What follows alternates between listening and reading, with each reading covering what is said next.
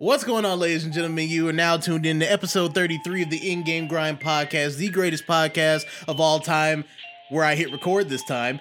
I'm your host, Jason, and I am joined by my friend, my homie, and also Keanu Reeves' best friend and homie, Chris. Tell the people what's going on again. Wait, I'm not doing that, man. We got a city to burn, and by city, I mean this podcast.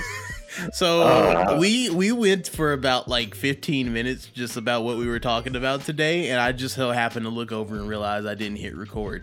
So this time it's for real. You know what? We're gonna start a Patreon, and you're gonna hear what I was talking about because I'm not talking about it again. Well, we're just gonna get right back into what we were talking about. It was quite a week in gaming. There was a ton of news, but I don't really think anything. Well, we're gonna cover the two biggest things that happened, but the Game Awards. For those of you that don't know, we're recording this on December 14th, so this is Monday. The Game Awards happened last Wednesday, Thursday? Wednesday or Thursday? Later in the week, but some of these days. But we're gonna talk about who won Game of the Year, and we're gonna talk about them also winning a couple other awards that we don't think they deserve to win, and we're gonna actually back that up with facts and actual analysis. But before we get to that, we're just going to talk about the good thing that happened at the Game Awards. Sephiroth. Cue the violin. Sephiroth from Final Fantasy VII is the newest DLC fighter in Super Smash Bros. And honestly, for those of you that don't know, I am a huge Final Fantasy VII fan. And when I saw Sephiroth, I didn't even see him yet. All I heard was the first crude ass violin stroke of One Wing Angel, and I started screaming because I couldn't believe it. I had a heart attack. My roommate came out of her room wondering if there was something wrong because it was just screaming. It was screaming incoherent noise, inaudible noise. Yeah, I worried her because she was just like, I heard noises. Are you okay? And then there was just a point where I felt my heart hurt. Yeah. Because I was like, am I having a heart attack? like he was over here going, I shall show Smash despair. I was like, I'm over there losing it. So we were not the only ones that almost needed medical attention from the announcement. Many other big creators, Shofu, Afro Senju, Maximilian Dude, Hungrybox, there were a ton of people who were just absolutely ecstatic that Sephiroth made it into Smash, because just like Cloud, none of us really thought that was even possible. Through like legal tape with Final Fantasy VII, because Square Enix, that is one of their games that they are very, very protective of that particular IP, especially with Final Fantasy VII Remake floating around and still in development for part 2 and however many parts are left in 7 Remake. But I noticed something. Like I said, one of my favorite things to do when a new character for Smash comes out is to go watch all the different, reaction compilations. And I stumbled upon one from Little Z, which if you don't know, he is a Smash YouTuber. He's more of a meme guy, more of a meme creator. And his actual friend and roommate Hopcat, they were reacting to the reveal. And like I said, for me, I love Final Fantasy VII. I've played the original game multiple times. I played Remake. I've never played Crisis Core, but I've seen Crisis Core played. I've never played Dangerous Cerberus, but I've seen it played. I've seen Advent Children multiple times. I've never seen Advent Children complete, but I need to. And like I said, I heard the first violin rip and knew who it was. They saw Galeem get cut in half, heard the violin, saw the zoom in. Yeah, saw the zoom in, saw the name splash up, saw him speak, and they were literally like, I don't know who this person is. And for a split second, I actually got a little angry, because I was like, how could you not know who this person is? This is one of the most iconic villains in video games of all time. And then it dawned on me. We might be older than we thought we were. Like, I'm only 24. Like, I'm not gonna cap. I'm only a year young. I'm a year younger. Or no, I'm a year older than Final Fantasy VII, the original game. And I mean, it would be kind of weird if I was only a year older than Remake when we haven't even gotten there yet. But the realization that I had on top of that was when I was going on Twitter to look at the, just the general consensus of how people felt about Sephiroth being in Smash. I heard one person say, "Oh my god, another fucking anime swordsman." What? Not to stop what your train of thought, but I was looking it up because I was curious. I was like, because I was born in '95. I'm 2 years older than this game that came out on the 31st of January. I was born January 19th. Yeah. I was born the same month as Final Fantasy VII. And the weird thing about it for me was like, you can... Maximilian said this, and I didn't really grasp what he was saying until I saw another video, because this was a very early announcement in the Game Awards. Yeah. Another announcement, which is I've actually got a theory about that as well. I'll hold on to it. Another announcement that was made in the Game Awards was that Master Chief came to Fortnite. Now, I don't play Fortnite, so that wasn't really something that I really cared about one way or the other, until about a day or two later, I look on Twitter. No, it wasn't Twitter, it was TikTok. And I literally saw a kid look at it and say, "Guys, look." And he was watching one of the old Halo trailers. And he was like, "It's the guy from Fortnite." And he was not being facetious. There was no satire in that. He was 100% serious. He saw Master Chief.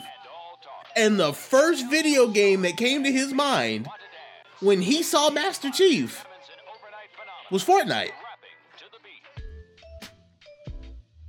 And at the risk of sounding like a boomer, I realized.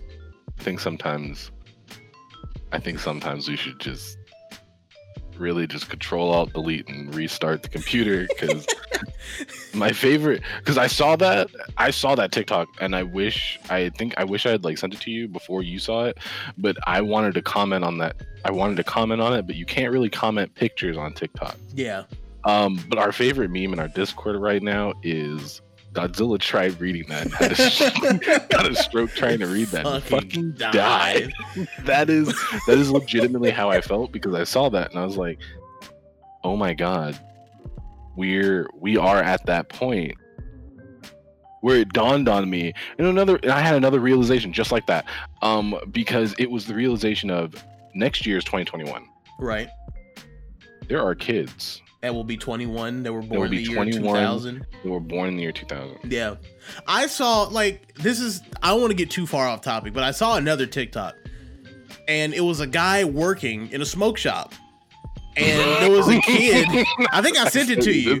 Either you sent it to me or I sent it to you. One or the other. But there was this guy that works in a smoke shop, right? And there was a kid that walked in trying to buy, I guess, Juul pods or whatever the fuck you delinquent kids are smoking these days. And the guy says, this guy is quite obviously a minor. And he's like, "I'm not a minor." And he's like, "What the fuck's a Game Boy?" And he's like, yeah, get the fuck out of here. I was like, that's crazy. Like, there are kids who don't know what a Game Boy is. Like, it's crazy to think that there are kids whose first console was a PS3. And they just think that, like, oh, it started at 3? That's an interesting number to start on. It's like, no, like, it started at 0. And I think a year ago, because my family has Christmas Eve parties. Well, obviously won't be having one this year, but we had a Christmas Eve party, and I had a cousin of mine, a little cousin. I won't say her name, but she was like, I think she's like 10 or 11, and she came over. So like at the time, so I think she was born in about 2010, 2011, 2012, somewhere around there. She came in my room. And she picked up my Game Boy Advance. She was mystified. She had never seen this thing before. She asked me, "What is it? What does it do?" And I'll never forget. She asked me, "Why is it so dark?" And I didn't understand what she meant. She meant because it didn't have a backlight. And I told her, well, there was a time where not every mobile device had a backlight. Some that did had a light, but it wasn't permanent, and it was like green. The first console or handheld console that had one was the Game Boy SP, which even then had a toggle button for the backlight to save battery, and that just fucked her mind.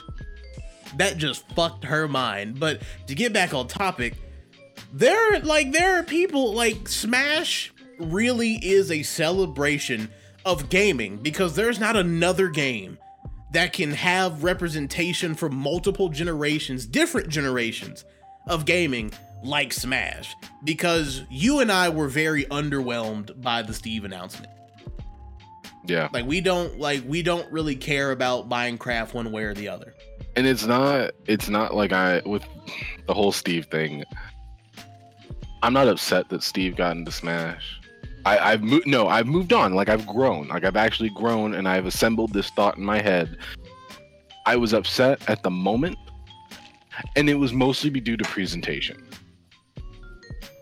Because the way it bust in, and it was like all dark.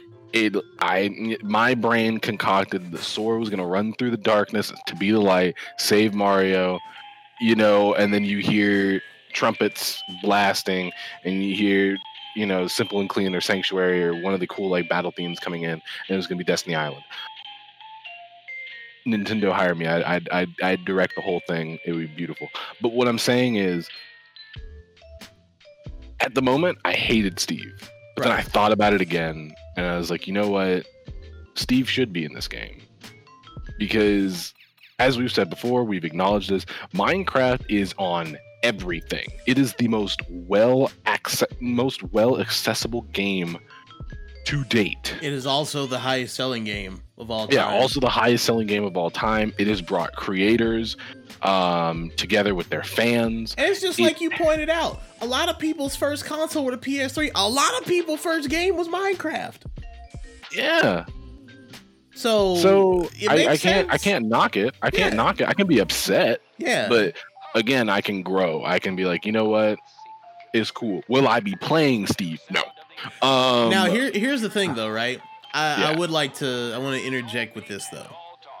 For all the people, when Steve got in, it wasn't our business. It wasn't our guy, right? It's not who we wanted in.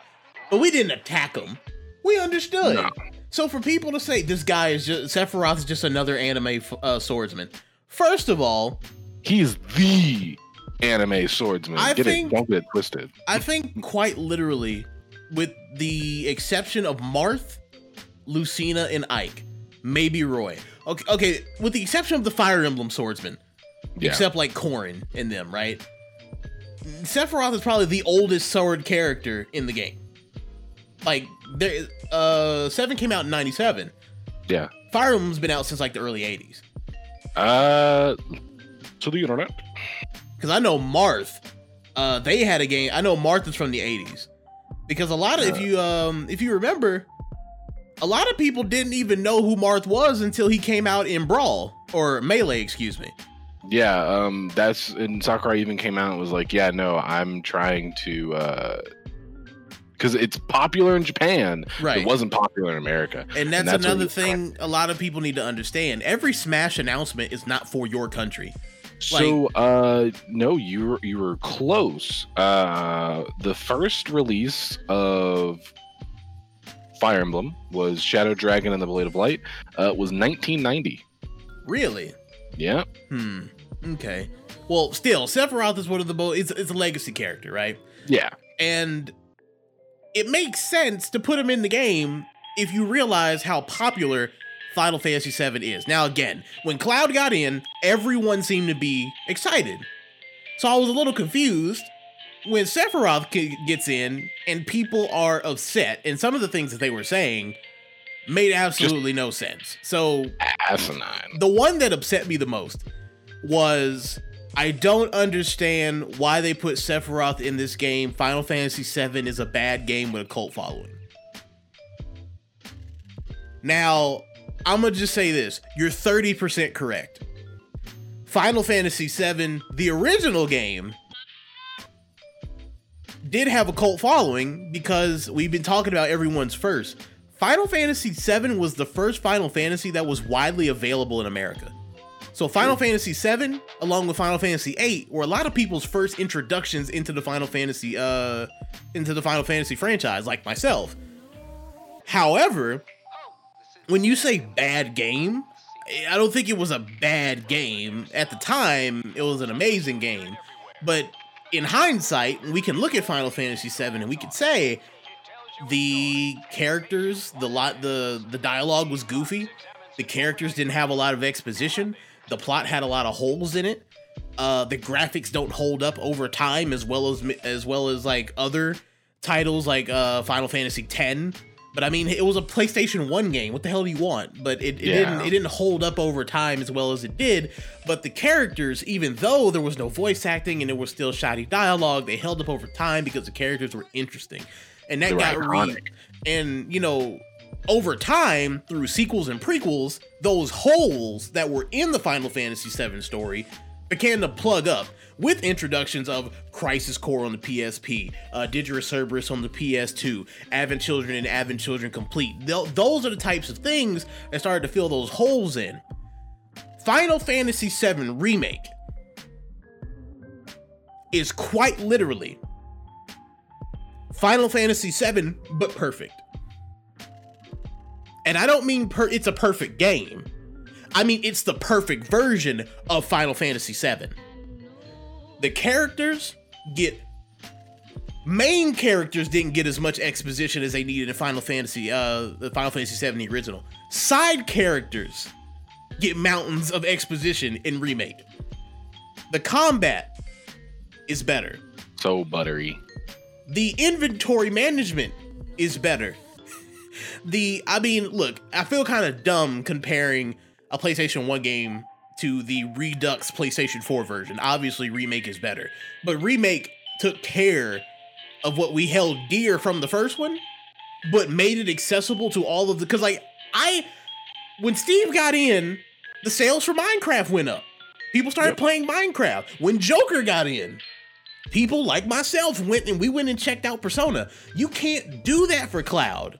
We can't do that. We couldn't do that for Cloud, right? You couldn't tell someone go play Final Fantasy VII and you'll see you'll see what we're talking about. It's an amazing game. You couldn't do that. You couldn't tell somebody that's like 15 right now to go play 7 on the PlayStation 1 and see why the game was. They wouldn't make it 5 minutes. No. But Remake? You'll get it. Remake, you'll get it. So yeah, I was just a little disappointed in the reception. I was very pleased to know that all the people that wanted Sora was like, it's not Sora. Well, we'll take it. But it's pretty damn good.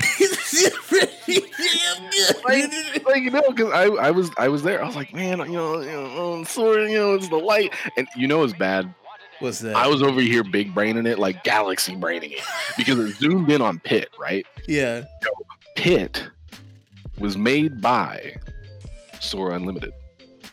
That's Sakurai's company. Wow, you were big braining it. Good lord, that's some sweaty thinking. Check it out. Link was in the trailer. Right. What does Link do?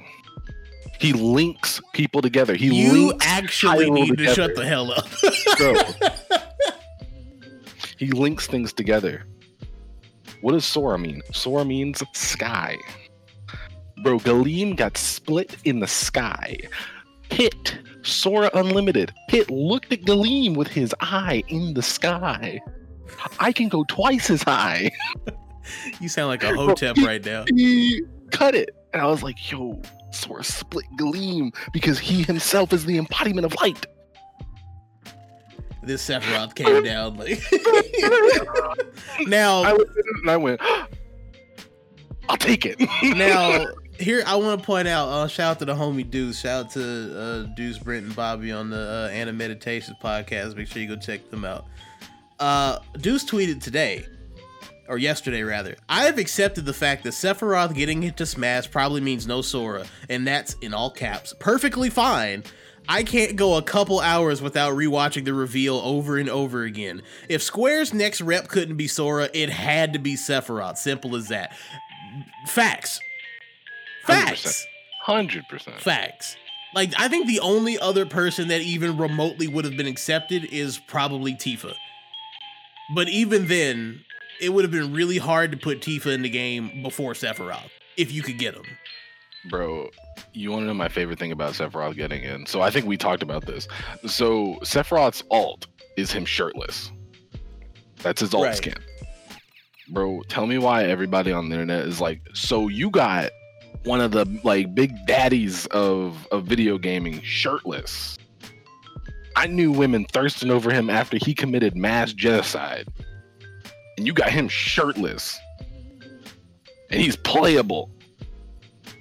But Mai Shiranui can't be a background character in a stage? Well, look, Mai Shiranui is not for good little boys and girls. Sakurai was very clear about that.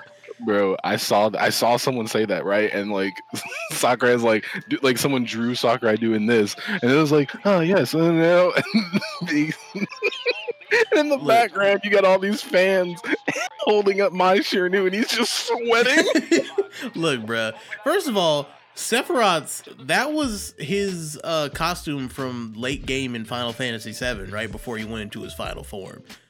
Mai Shiranui, even if you change her outfit, her thangs be thangin' too hard to put in a game that's rated E10. E10, yeah. Yeah, E10. Now, if it was T, yeah, you could, but nothing with Mario in it is gonna be rated T. It's just that simple and clean.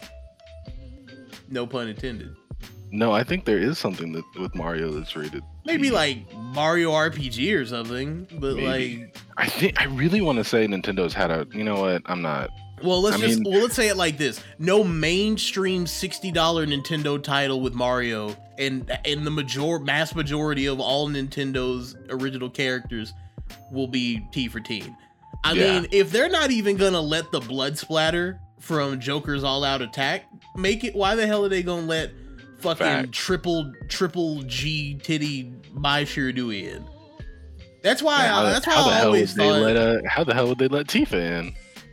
Well, I mean, you don't forget, like Tifa. It's not. Tifa do got like a materia-based sports bra, like holding her down. I mean, like you're asking how would Tifa? I mean, the same way Bayonetta made it and Sheik made it. Like, yeah, I mean, the same way Zero Suit Samus made it. What's the difference between Tifa and Zero Suit? A gun. Exactly. But now that we're done gushing about Sephiroth, let's get to the other half of the Game Awards. The actual awards. Let's start from the top. Rigged. Look, here's what I'm gonna say, right? The Last of Us 2 won Game of the Year.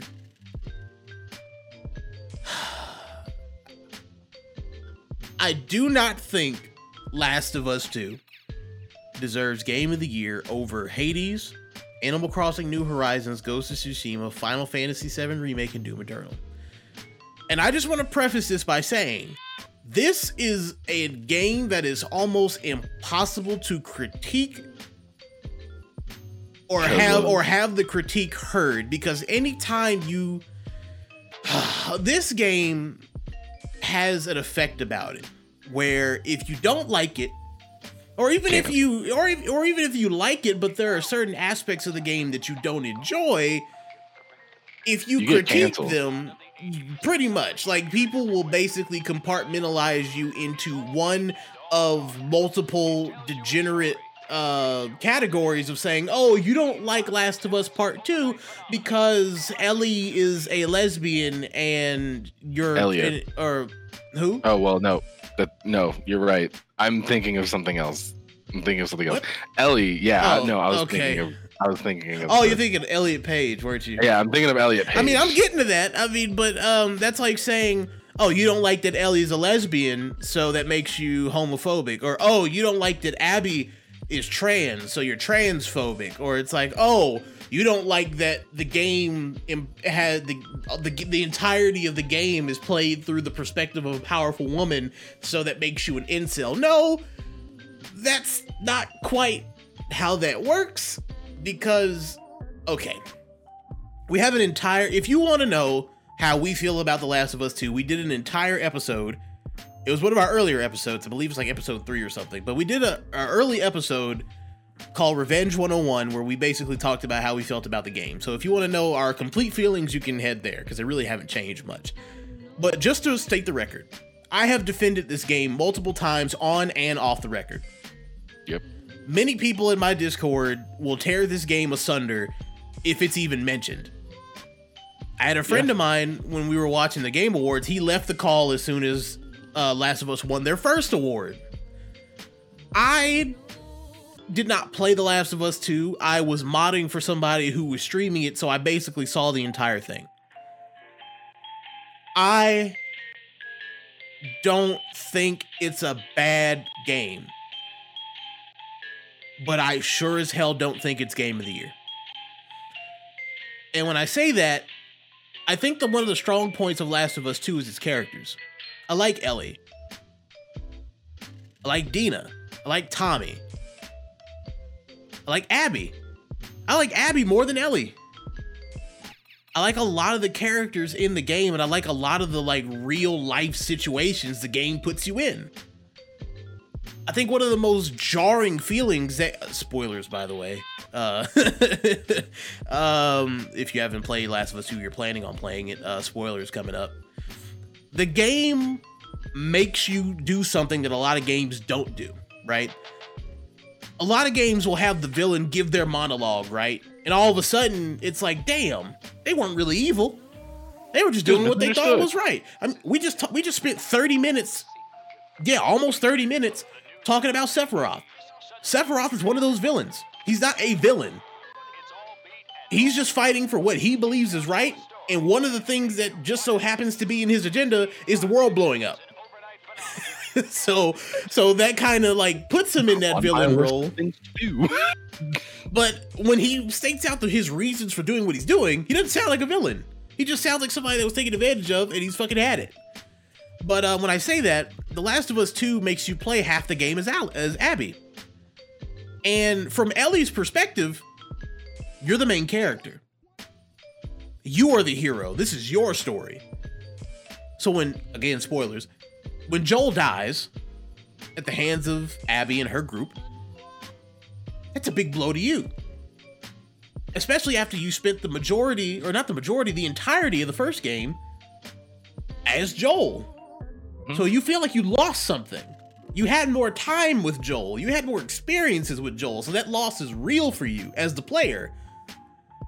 When you switch to Abby, you don't want to play as Abby. You're pissed at Abby. She's the reason all this happened. Well, as you play through the game, you realize that, well, Joel is responsible for the death of Abby's father. All the pain that you feel like Abby has caused you, Joel has caused her. So from her eyes, in her story, she's the hero and you're the villain. I think that's an interesting concept. However, where I feel like Naughty Dog did not really, their follow through wasn't as good as it should have been. I think the game should have had a lot more mechanics where they let you make a decision that will affect the outcome of the game.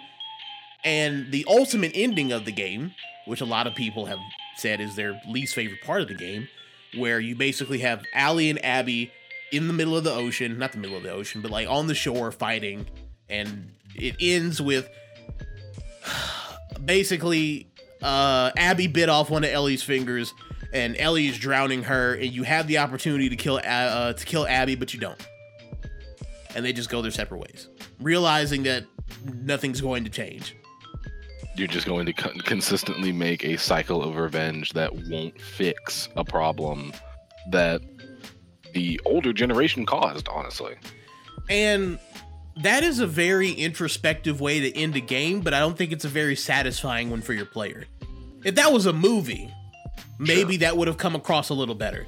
But as a game where you have to invest all of that time to get up to that point, I feel like at that point you owe the player a little bit more resolution than that. And that's one of my biggest critiques of the game. That's it. It has nothing to do with anyone's sexuality. If anything, I think Ellie's relationship with Dina is what drives her to be. I like the push and pull of she thinks about Dina and she thinks about finally being able to live a happy life and a peaceful life and get away from the fuck shit.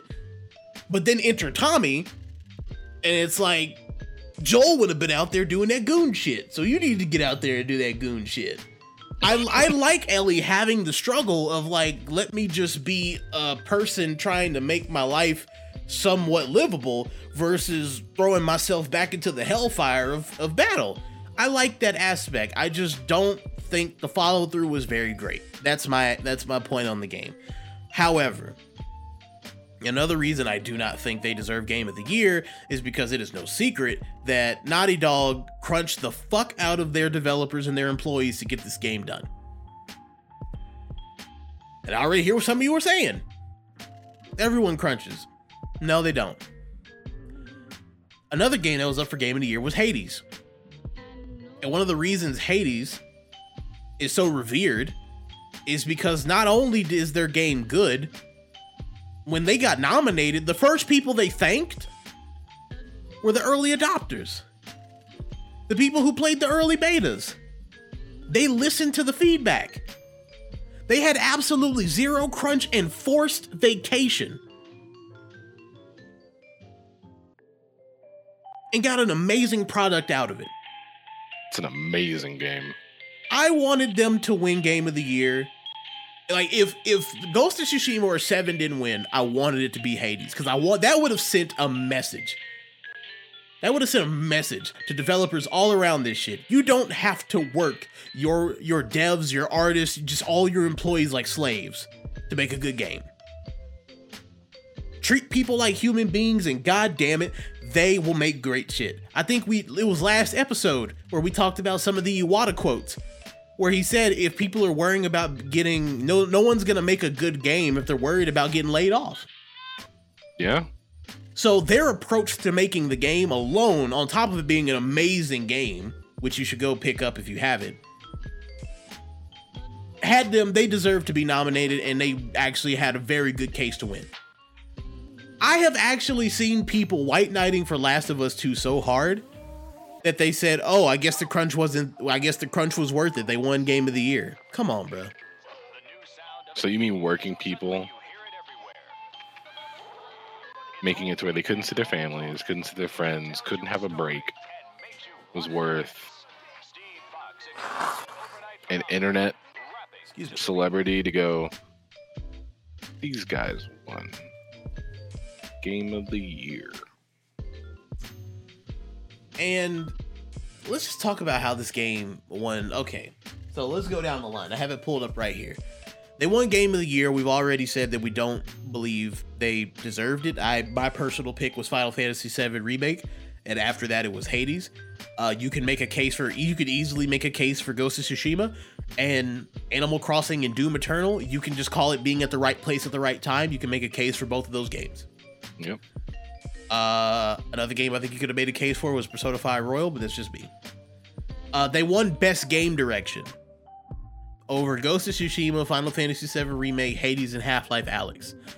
Now, I don't see it.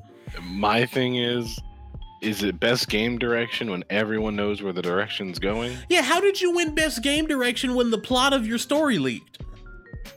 And you didn't change a single thing. And like, okay, and that takes me to another thing. So I remember when the story leaked, everyone was upset when Joel was dead. Everyone was like, yo, why the fuck are you gonna kill off Joel? We put all this time and effort into him and Ellie's relationship as like a pseudo father-daughter, and you're gonna kill him off in the beginning? And Naughty Dog was like, okay, we hear it, we're gonna go back to the drawing board, we're gonna change a few things, and we're gonna delay it again. They didn't change a single fucking thing. On that same note, they won Best Narrative. And they won... Also over Final Fantasy VII, Ghost of Tsushima, Hades, and 13 Sentinels. 13 Sentinels is in the top 50 right now. I'll play it when they fix Persona 4 Golden. I'm just saying. I saw that on Twitter today. Carry on. They did not win Best Art Direction. That that was won by Ghost of Tsushima, and they absolutely deserve it. Final Fantasy VII Remake was also in there, but goddamn, the art team for Ghost of Tsushima fucking snapped on that game. That game didn't make, and on a PS4 no less. Yeah, that game had no damn business looking that damn good. Now, they did not win Best Score in Music. That went to Final Fantasy VII Remake, and quite honestly, I think they won that by a fucking mile. What was it? Our favorite track? One Winged Angel Remix. Yeah. And if you did need another one, Final Fantasy VII Battle Music Pull Up Gym Remix. That shit was Let me crazy. do my squats. Yes. They won Best Audio Design. So a forest, gunshot, and the cracking of skulls. Again, I will say, I think Call of Duty Cold War, I think it's kind of crazy that they didn't even get nominated for this because, and again, I play that game with studio monitoring headphones. These are Audio-Technica M50Xs for anyone listening that can't see that I just pointed at my headphones. These things in COD, you can hear damn near, when you can hear everything going around in COD, it's actually kind of crazy how much attention to detail goes into that. Flashbangs alone make me actually have heart. Those things actually mess up my eyes, they mess up my ears, and they make my heart like. Now, they had 2 voice actors up for best performance. They had Ashley Johnson as Ellie and Laura Bailey as Abby. And Laura Bailey won as Abby. That is an individual award, and I am not going to take a single thing away from her because, as I just said, I really enjoyed Abby as a character. Other people up was Daisuke Tsuji as Jin Sakai, Logan Cunningham as Hades, and Najee Jeter as Miles Morales from Spider-Man Miles Morales. I would have liked to see Najee take that home, but again, these are individual awards. I'm not going to take that away from anyone. They also won, I believe they won one last thing. Yes, they won innovation and accessibility. We talked about this in the Game Awards episode where we were taking our pick for everyone. We do not suffer from any inability to experience.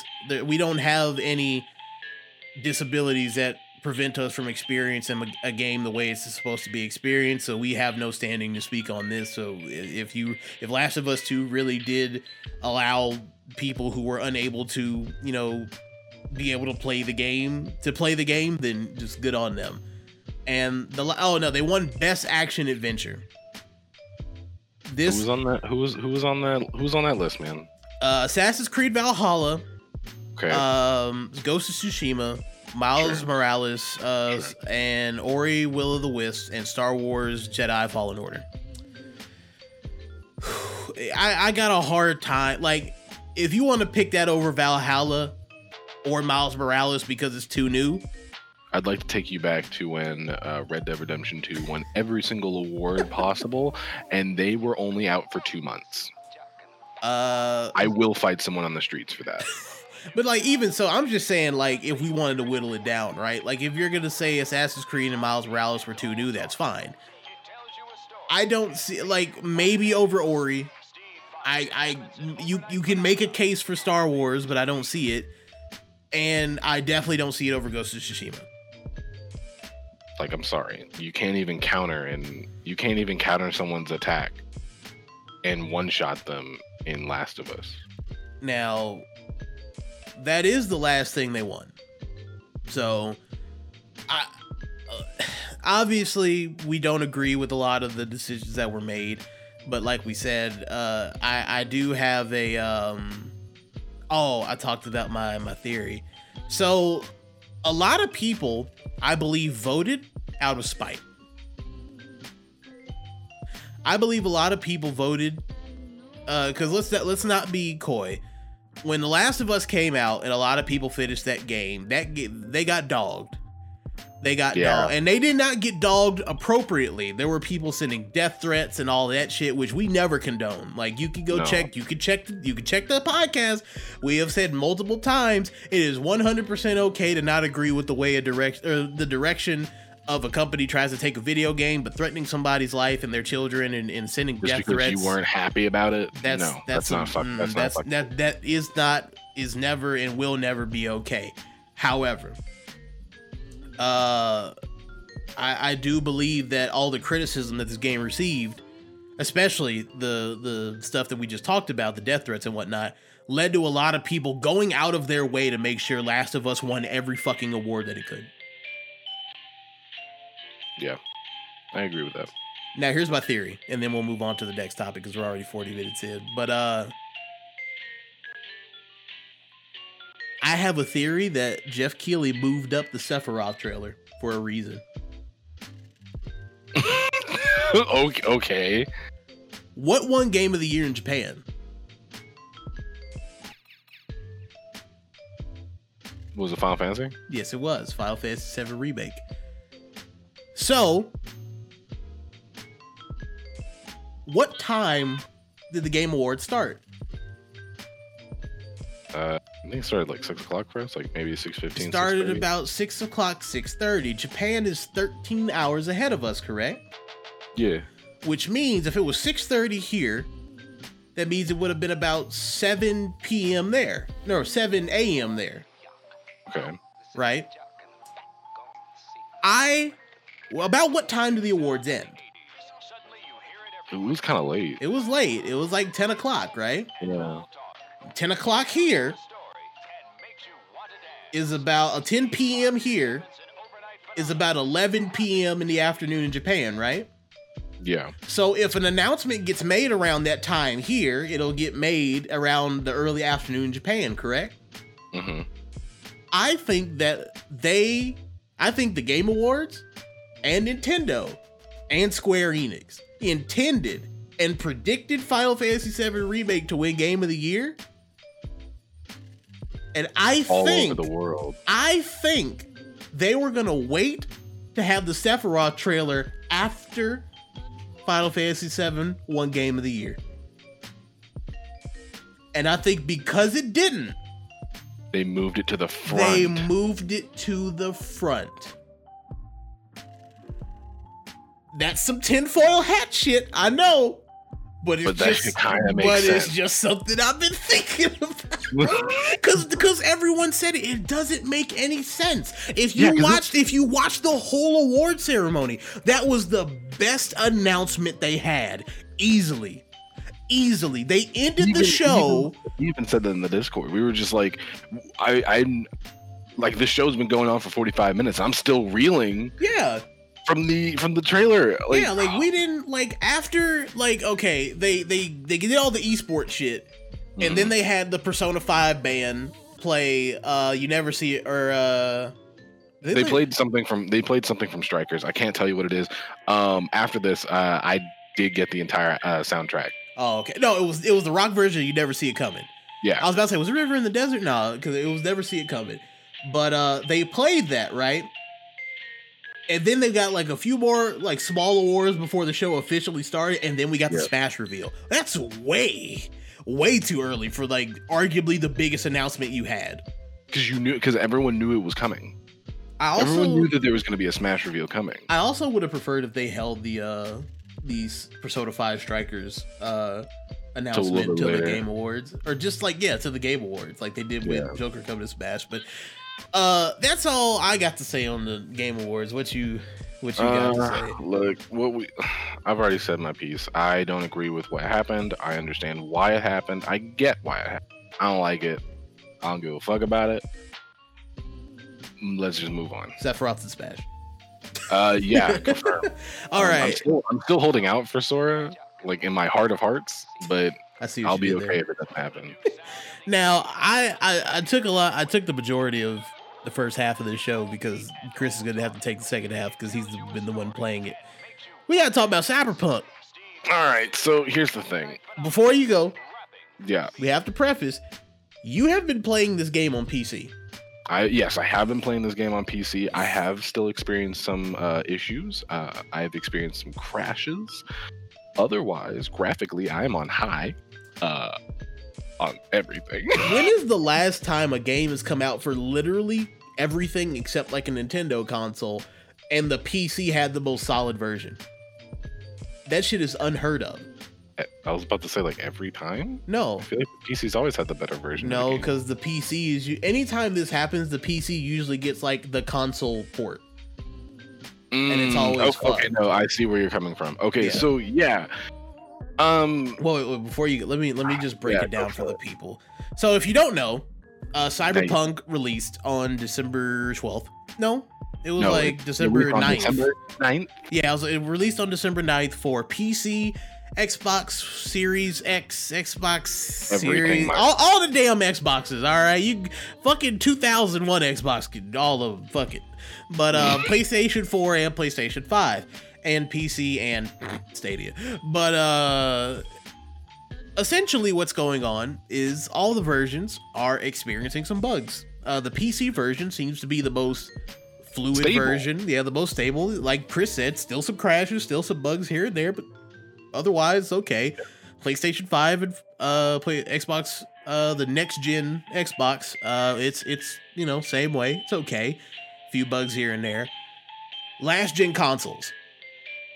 Near unplayable. Oh, ain't no Nier Automata. This ain't Square Enix. This shit is 100% unplayable. There have been videos of people who are unable to make it through a menu.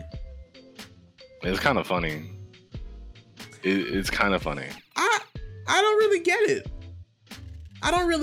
So let me read. I'm gonna let you go off.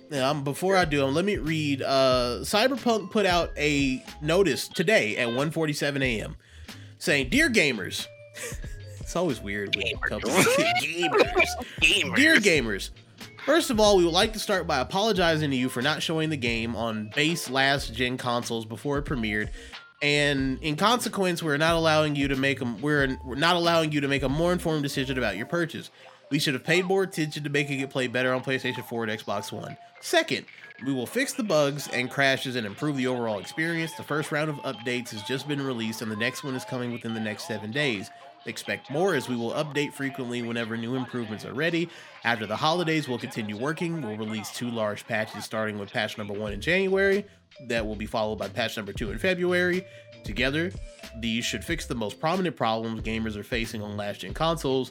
We will be informing you about the contents of each patch ahead of their release. They won't make the game on last gen look like it's running on a high-spec PC, I could have told you that, or a next-gen console, but it will be closer to that experience than it is now. Finally, we would always like everyone who buys our games to be satisfied with their purchases. We would appreciate it if you would give us a chance, but if you are not pleased with the game on your console and don't want to wait for updates, you can opt to refund your copy. For copies purchased digitally, please use the refund system on PSN or Xbox respectively. For box versions, please try to get a refund at the store where you bought the game. Should this not be possible, please contact us at helpmerefund at cdprojektred.com, and we will do our best to help you. Starting from today, you can contact us for a week up until December 21st, 2020. Humbly, a bunch of names that I'm not going to try to pronounce. PS, PC players will also be getting regular updates and improving the game. CD Projekt Red. They lied. So it was going to be playable everywhere upon release. I got one I keep telling you, let you go. I got one question, bruv. This game was announced in 2012. This game, you're right. It was announced in 2012. This game was announced in 2012. Had an 8-year development. The PS4 wasn't even out yet. The PS4 came out in November of 2013. It was going to be that next gen console game. And then it gets delayed all this time up until 2020, where it was delayed twice in 2020 to get dropped with all these problems for PS4 and Xbox One. And every time you showed it, you intentionally only showed it on next gen hardware or PC, so it would look the most optimal. And then you sat there and said that you delayed the game because now you also have to accommodate for the new gen on top of the old gen. But you have had 8 years to make this game work on old gen consoles. So why is it magically not playable on old gen consoles? You lied. This has never happened before. I've never seen this shit before. Never. I've seen games that have come out buggy. a la Anthem. I've seen games that don't run well on. I've seen games that have not run well on a platform where they got pushed back on, a la Fairy Tail on the Switch. I have never seen no shit like this. All right, bro, the floor is yours. I'm done. Damn, I don't even know where to go with that. Yeah, I've only experienced a few minor bugs in my opinion. Sometimes the lips just will stop talking, or will start moving when people are talking. I have scarred one of our friends in the Discord. Oh my god! Because clothes decided to bug out and not work properly, and you might have a little phalange fall out your shorts. Phalange. I have experienced a few crashes. The funny enough though, the crashes didn't do too much except shut down every graphical thing that was going on my computer. Jason, it made Wallpaper Engine stop working. Like one of the first big crashes that I got, like day one, it shut everything. Everything. When you turned your computer back on, it was your regular wall. No, that always happens with Wallpaper. No, it shut everything down. Like my wallpapers were going, and then it went and shut it down. Well, fuck. And then I had to restart my computer. And then after that, it worked. I think the biggest issue is that sometimes some buttons won't function properly. Like it'll glitch out and like double tap a button or something like that. But for the most part, I've experienced a full game.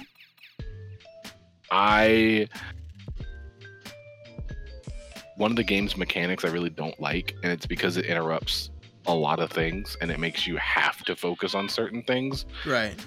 But if I ever decide to do an in-depth review on Cyberpunk 2077 based on my gameplay of one of the fucking routes I went, I'll do it. But I'll talk about it there. I'm not even sure if I want to do it because I want to play through all 3 story routes and see this game from all angles. Right. For the most part though, I've had a great time. The funny thing is, as we're talking about this, as we're doing this podcast, it is minimized so I can go back to playing it, where I'm about to finish the game for the first time. I have put in, Steam told me, I have put in 64.9 hours into this game. Shit. I have actively avoided story missions or missions that would advance the story to a point to where I couldn't stop doing story. I've done plenty of side missions. I have met a few people. Cyberpunk came out and said, CD Projekt Red is like, look, if you do the main story, you will only have like 20 to 30 hours of this game. I feel like anyone who's played The Witcher or anyone who's played any of the Elder Scrolls game or any RPG where there are 12,500 side quests would know to not just bum rush the story, because then you're going to get to a point where you're like, well, what was the point of the game? And it's like, the point of the game was the city. That being said, I have read some of these things that people have been talking about this game about that actually made me upset. Like what? So check it out. Jamie sent me a Reddit post. I think it was either last night or the night before. And it was a compiled list of missing features, quality of life, and immersion. And I would just like to talk about some of these. To preface this, I play this game on controller. That is a personal thing. If you have a game that involves driving as an important aspect, I am not playing on a mouse and keyboard, because there are just some things you can't do with a mouse and keyboard that you can do with a controller and a joystick. That's nothing against the game. That is just driving in general. I refuse to use WSAD when operating a car, helicopter, boat, motorcycle, what have you. If it's roller skates or skateboards, you can kind of get a pass because it's similar to walking, but I'm not doing it any other way. Yeah. Quality of life changes. I'll go through a few of these. Walk toggle for the keyboard. I kind of get that because even with me, there'll be moments where you're following a character and you have full motion, and then there are some times where it's kind of you're not supposed to go past them. So it'll like throttle your walking and force you into a very slow pace. That would make sense. Key remapping, I understand that. Text scaling for menus, I can agree to this to a bit. Sometimes some of the texts are a bit too small, and sometimes it gets cut off on the window. An in-game benchmark feature. I think every game should have this, especially if you're playing on PC, because no one wants to think, oh, I can play this game on Ultra, and then their computer catches on fire like they were trying to do 4K Minecraft. Dash being a separate key, okay, sure, that makes sense. This is one that I completely agree with. Crouch and skip dialogue should not share the same key. There have been so many times where I've accidentally skipped through dialogue because I was trying to crouch. Is there no way to like remap change the buttons for that? No, that was one of the things. Key remapping certain elements. It blows my mind that games are releasing in 2020 without key remapping. The mini map is too zoomed to be helpful in many cases. Kinda. When you're looking for certain things on the map, it'll pop up when you're in the car and it'll disappear when you're walking because the map will zoom extremely in because you're walking and then zoom extremely out when you're driving because a lot of times you're navigating and the GPS will tell you which way to go. Missing a toggle aim feature. Yeah, especially when you're using a sniper. You have to toggle it by zooming in with your with for me it's my D-pad, but this also could be a keyboard function. Ability to respec attribute. So there's a way to, because there's attributes and then there's skills. Is it like a level up tree, or it is like a level up tree, but like there is body, reflexes. I can't think of them all right now. Oh, is that where it was like cool, and cool's like affects your crit rate and shit? Okay. Cool affects your stealth, funny enough, and cold-bloodedness. Yeah, it's kind of crazy. But I do agree. I feel like there should be an attribute and perk reset, because there is a perk reset. You can buy that and you can reset all of your perks. It'll give you all your perk points back and you can go back and individually add them again. But your attributes, you cannot respec those. And within a 50 level up system, it is possible to max out maybe 1 or 2, not 3, 4, or the 5 that they give you. Let's go through another one. Transparency option for HUD elements. I feel like that should be on everything. A stash all feature. I completely agree. You pick up so much stuff in this game. There just comes to a time where you just want to dump everything and then pull exactly what you want out. One of the things me and Jamie specifically had a problem with when we were customizing the character, there is very little actual customization. A lot of the characters that you can make are very cookie cutter. They're they're very Ken and Barbie doll look. I have noticed that like a lot of content creators that are playing a lot of their creative players, especially the black folks that were playing this game, their characters look the same. Yeah, and the funny thing is, if you go into the game, there are completely different models that walk around all the time. Like there are bigger, bulkier men. There are dudes that look like The Rock. There are dudes that look like CeeLo Green. And it's the same way. I'm not kidding you. One of the most important characters in the game, it looks like CeeLo Green with like gold. That's I'm crazy. not kidding you. You can look it up. But like for women especially, because typically I like playing female characters. That is because if I'm going to be looking at the back of something, I might as well enjoy it. Female. That's not sexist. I like male butts, but in this case, I wanted to see what the female butt looked like. Don't get it twisted, Jamie. I like both. All right. Don't put me in a sexist box. All right. Don't attack. We're not talking about The Last of Us. Yeah, we're not talking about The Last of Us. All right. Also, women in games get better, cooler armor. Always. It's true, dude. Always. Like, are you serious? You guys get high heel boots. You guys get cool cutoff jackets. You guys get cool crop tops. Y'all get the best. You guys either get the cooler hair designs, or you get the cooler like hat options. And then things just look better on you guys. It's very true. Whereas guys, it's like muscle tee, jacket, jeans, and high tops. I would like to. We both have dreadlocks. I would also like to point out that the one dreads option they do have in Cyberpunk, that is the same dreads option for any human being, or like I guess any individual. It's also the same as Monster Hunter. Yeah, like like anytime you have a Western game that's not like Grand Theft Auto or anything like that, everyone always has the same one dreadlock look, and it's almost like a Toriyama game, right? Where like everyone's got like the Goku cut. You know what I'm saying? Like if you're playing Dragon Quest and like 30 different people throughout the game will have the Goku cut. Like either Goku, Trunks, or 17. Yeah, Goku, Trunks, or 17. Exactly. And that goes into another thing. This game was made by Polish people in Poland, where they don't have a lot of larger women, larger men. Their men are very cookie cutter. Their women are very cookie cutter. There's nothing against Poland. Y'all have only seen one thing. Y'all haven't really had a taste of a lot of other stuff. Nothing against y'all. That's just how it is. If you want to get into like toxic crap, when me and Jamie were going through the character creation, your big tits aren't that big. Those are like, high B's, low C's at best. Though we did find the fact that you guys had areola options, progress.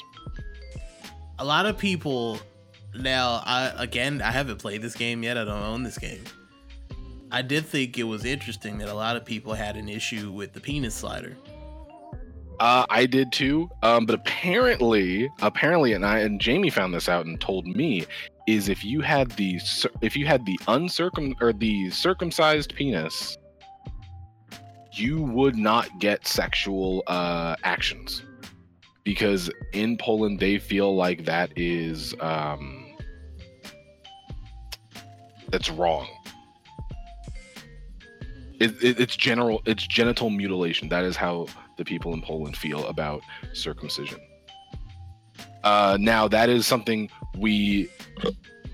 the internet has given us. That may not be true to every Polish person, and that might not even be true to the entire country.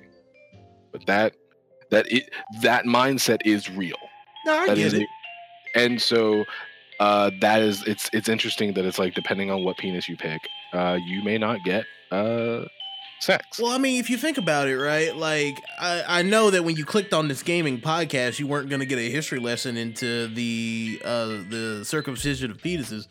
But while we're on the subject, do you know why we get circumcised when we're born? I don't. So, in Catholicism, yeah, I believe I had to do a research paper about this years ago, so my information might be a little cloudy from this. So if I say something wrong, do not take my word as the gospel. But what I believe is, I could be wrong, but what I believe, I always want to leave that air in there to be in case I am. What I think, or what I believe I studied, was that in Catholicism, they basically saw it as impure. But in reality, there is no actual like medical there is no medical benefit to doing it. It's more religious. It's hygienic type of thing. Yeah, well, it is. For me, in my eyes, I see it as a hygienic thing. Some of y'all just be unclean, but that's another topic for another day. Vehicle customization. I 100% agree with this. They totally need to change that. You cannot have some of these cool ass cars and not be able to customize them from the bottom up. Some of these just be dripping. I mean, you put one in Forza. Yeah, like, and that's crazy. Apartment customization, meh. You're not really at your apartment all that often. Cosmetic slots and transmog feature. I 100% agree with this. I think you should be able to be like, I like this look, but let me add the stats from other clothing options, because a lot of clothes do have better armor. Some have better... The Monster Hunter effect. Yeah. It would also be better to have a previewer, just so you could see what it looks like before you buy it, because you are kind of locked in. Yeah, you don't get to see what it looks like on you until you buy it. That's kind of crazy. That's kind of weird. I'm not gonna lie. Animations for eating and drinking, that is really just that is an immersion thing. There aren't there unless it's scripted or you're drinking alcohol. And even then, you don't really see you doing it. You just see the shot or the drink going back. No garages or parking lots. I saw this and I was like, that's kind of weird, because there are parking lots, there are garages, they just have no purpose. You can't use them. And even then, your phone, you do a thing on your phone and you can select what car you want and the car drives up to you. So there's no real point to a garage or a parking lot, because you can just call a car to you. It's like GTA when like you would call the valet service. Like you don't see where they come from, but you know they're gonna be there. Yeah.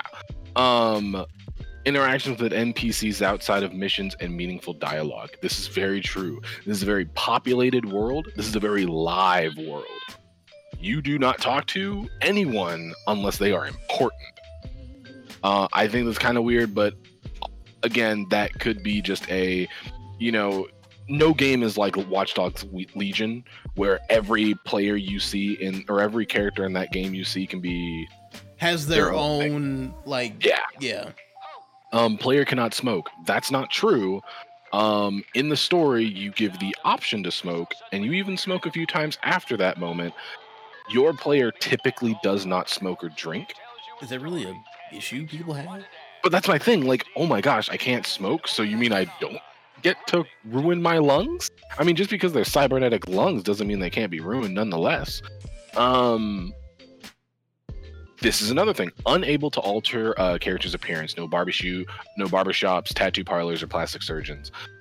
This is very true. Once you pick your character, you are locked into that character. You cannot change your hair. You cannot change your tattoos. You cannot change anything appearance-wise minus clothes and augments that you can do to your body. Even then, you don't see it because you're in first person the entire game unless you're driving. Wait, so I can turn my arm into like a gun sword thing, but I can't go from like dreads to a fade? Nope, can't do it. That's a little weird. There's no prison or lasting crime system. First point, why would you want that in this type of a game where you are literally doing bad things all the time? Like that's a fact in the game. You are not a good person. You are an anti-hero like the entire game, in my opinion. And two, in this game, the cops are so sparse. Mm-hmm. Scarce. There's not a lot of cops. Reason being, is story. Like, there's so many gang factions and like political espionage and just overall things going on in the city. Cops are almost no reason to exist because like gangs will carry out their own justice. Right. Factions will carry out their own justice. The corporations will carry out their own justice. They got their own security team that do more than the cops will ever do. So cops aren't even really there, and the ones that are, they are so small and few in between, you can take them out without any problem, in my opinion. Wanted system is largely undeveloped. Cops are spawning out of nowhere and disappearing shortly after. Goes into my last point. The cops aren't really all that important in the game, and the wanted system in itself is really a watered down version of GTA's. You can outrun basically any cop car with any multitude of cars that you'll get in the game, or you can kill them all. You can kill them faster than they'll respawn. That's a fact. Traffic AI is lackluster. There are too few cars driving around a large metropolis. I think that might be a console problem, personally, because I feel like depending on where I am, I will run into nothing but traffic. But the further out you go from the city, the less traffic you will get to because less people will be out there. Yeah. World interaction. I can't imagine traffic would be an issue on the Drifter playthrough. That's what I'm saying. So like trains are obviously cut. All right, what was this? Trains are cut even though there's a whole infrastructure visible. Okay. That one's kind of like nitpicky. You will do a train mission where you literally have to follow the train, CJ. But it's like the one and done train mission, which is kind of funny that every game has like a train mission. But at the same time, like there's so many other things in this technological marvel of a world that they've crafted that trains almost seem archaic when you think about it. Yeah. World interaction is minimal. Among the items that should be interactive: chairs, benches, toilets, stools, sinks, gym equipment, light fixtures, restaurant menus, smartphones, taxi, trash bins, and dumpsters, and most merchant stalls and microwaves, dancing floors, gaming tables, arcades. There are a ton of gaming cabinets in many different clubs, places you can go. You can't interact with them. You can't play the game. Things like chairs, benches, and things you could sit on and interact with, I do personally feel there are none that exist. Every time I've sat down on a bench is because I was told to by the game. I do feel like that is missing out on something, but at the same time, there's not much you can really do with it. Yeah, I mean, it's gonna be an NPC. Yeah, at that point you just go be an NPC. No reliable cover system. That is 100% something I completely agree with. All you can really do is crouch behind something. Now, if you are pressed against it, like you're personally like moving the stick towards it slightly, and then go to aim your gun, it will kind of lock onto the cover system. And if you're doing off the side, it will kind of like angle your gun a little bit as if you're peeking around. And it'll do that kind of automatically, and then you can, pull off the aim and it'll reset. I have a bit of a hot take. Sure. Maybe I'll forward it a question. Okay. Do you think this game would have worked a little better as a third-person game than a first-person game? No. Me personally, I feel like it could have. On some instances, I think it could have. But I think it wouldn't have hurt, especially if you're putting all this time and effort into customizing your character that you won't ever see minus a mirror or being on the back of a bike. Right. I think it could have done well with the Skyrim or the Elder Scrolls treatment of your character, where you have the option to toggle first person to third person. I think that would have been better. I think that would have alleviated a lot of problems. But at the same time, without the ability to like customize your character much more than what they're wearing, it's one or the other. The clothing items are really just there for armor and stuff like that, in my opinion, especially with how the game is. Last thing I'll get on. Enemies are too spongy. Level design forces frontal assault way too often. That is not true. That is a COD mindset. I've done entire missions where I have snuck around the majority of the people, killed the ones that were going to be I couldn't get around them. Right. And I've gotten out with little to no scrapes. So, if you obviously you said you haven't beat it yet, but you're close on beating it on one aspect. So just from what you've experienced so far after about 60 hours, would you say that obviously don't buy the game if you're on a PS4 or an Xbox One? Obviously, at that point, either build a PC or wait a couple of months until you can get your hands on a next gen console. But would you?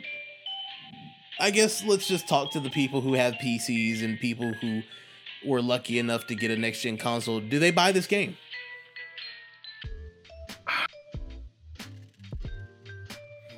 Like if someone opens up a brand new console on Christmas Day with a gift card to get one game, like let's just say they get a PlayStation, what should keep them like? Do you get this over like Miles Morales or Dark Souls?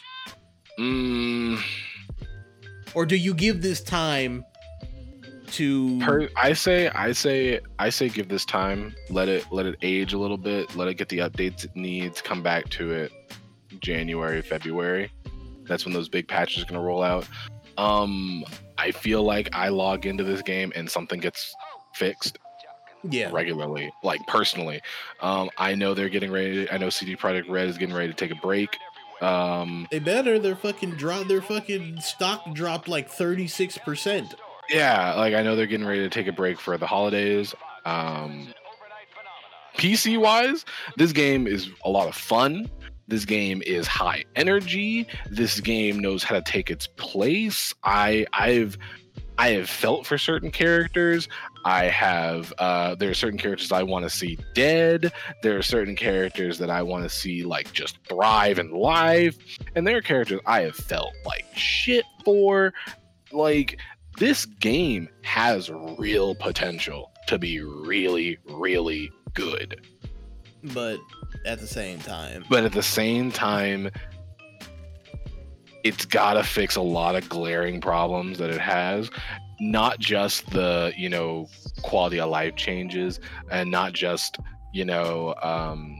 making it playable on other consoles. There are things within the game itself that need to be fixed. I got one last point I want to make about Cyberpunk. 'Cause I was thinking about this the whole time you were talking.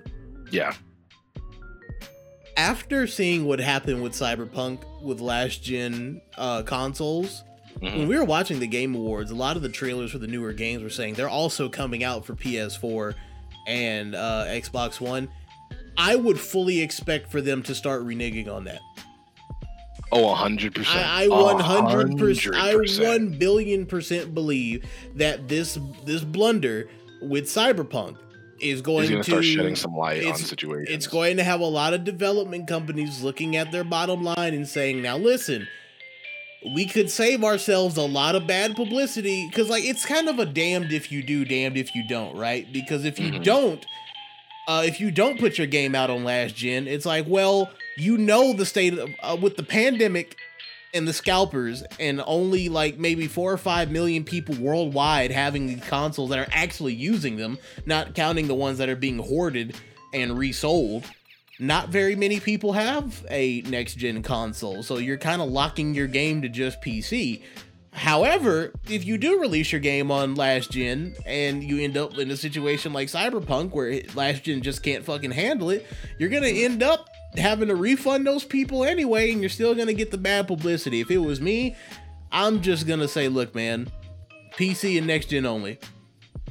Like, as much as I hate to say you need to get a next gen console if you want to start enjoying games, or you need to get a PC to start enjoying games, I agree with you. I think this Cyberpunk issue should be a warning, because I know that the console developers have said that it's going to take some time. Obviously, we know we're living in a pandemic. It's going to take time for everyone to get to the next gen. I understand that. But there are some games that don't deserve to get dumbed down. Now, there are some games that can work well on multi-gen consoles, or Sonic, Mario, like those. Miles Morales, it worked, but not as well. Demon Souls, there's no way they were putting that shit on PS4. No way. There's absolutely no way. Like Assassin's Creed Valhalla could work because it's an Assassin's Creed game. You can kind of cut and paste, and you can dial back some features, and there are some things that work. But if it's a AAA title that has been advertised as using the latest and greatest, it's got these limit breaking space particles from Mars that'll turn everything that it touches to gold, and it's gonna blow your brain frames out the sky. Like, if you're selling it as a golden goose, don't dumb it down thinking we're gonna let it slide, because then you're gonna get you're going to get this situation where we've got a game that for next gen and PC, yeah, it's got some issues, but I can play it. It's playable, yeah. But I can play it. However, however, it's been in development for 8 fucking years, so it's like, what have you been doing?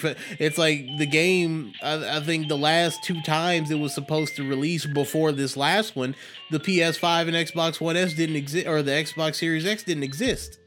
Yeah. So were you just gonna put out a broken game altogether unless it was on PC? And even then, like, sure, I would easily just say get a PC. Roll the dice, about 85 to 90% of the games you're going to get are going to work out the box or out the download.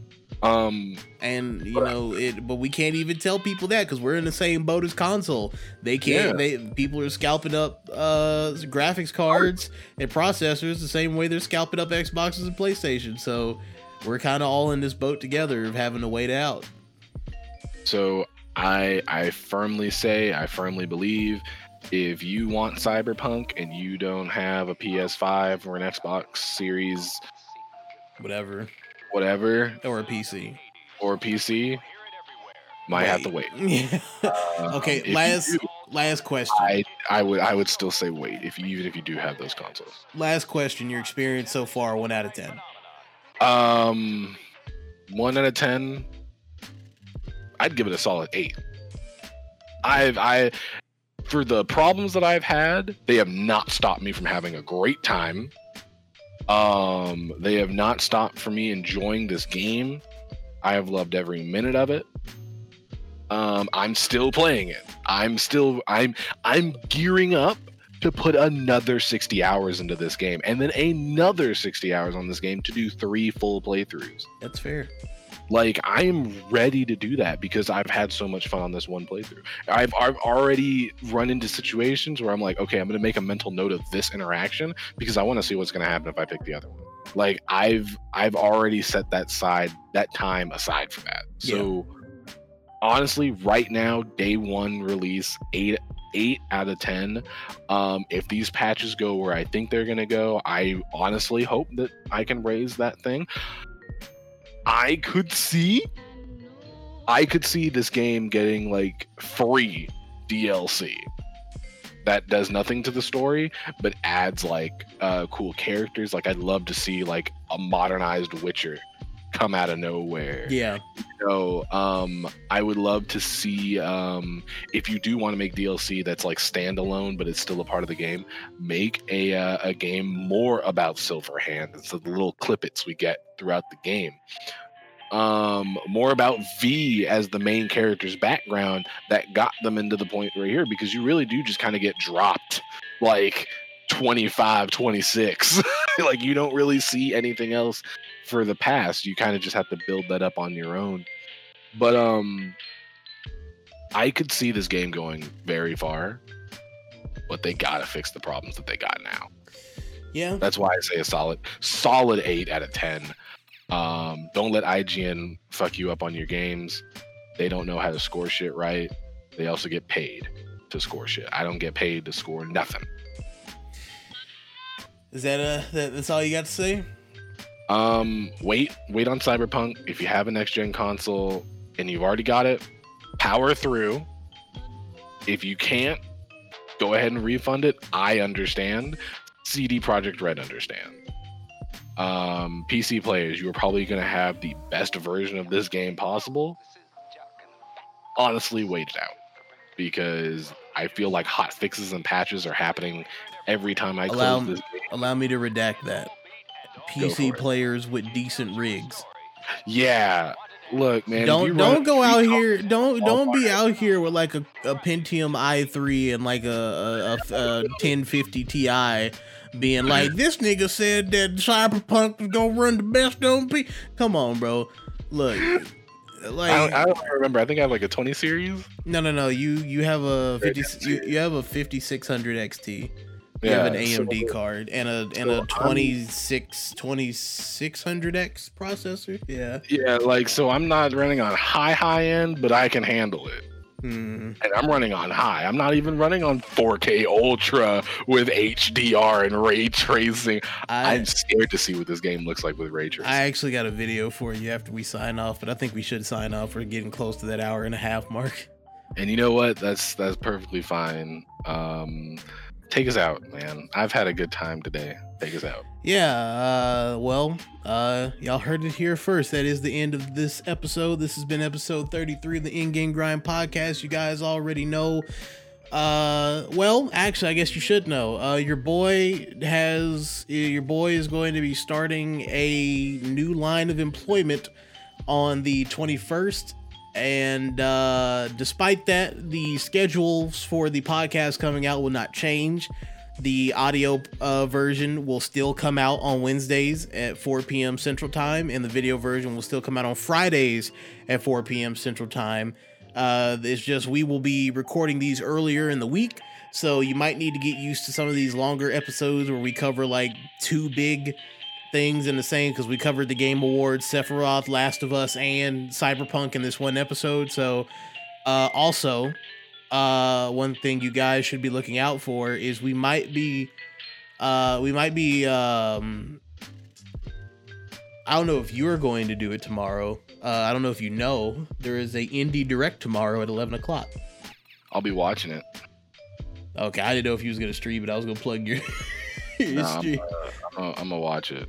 All right. Well, there is an Indie Direct. Well, it'll already be over by the time you see this. So I guess there's the Indie Direct tomorrow. There was there was future time traveler Jason. There was a, but anyways, guys, this has been the In-Game Grind podcast. Again, thank you to everybody who listens. Make sure you leave us a like, comment, and subscribe on YouTube. Make sure you rate us 5 stars on anywhere you listen to your podcast: Apple Podcasts, Spotify, Anchor, wherever you're hearing us. Audio versions on 4 p.m. Central Time every Wednesday, and video versions 4 p.m. Central Time every Friday. But until next time, this has been the In-Game Grind podcast, and we will see you guys on the next one. Later. See ya.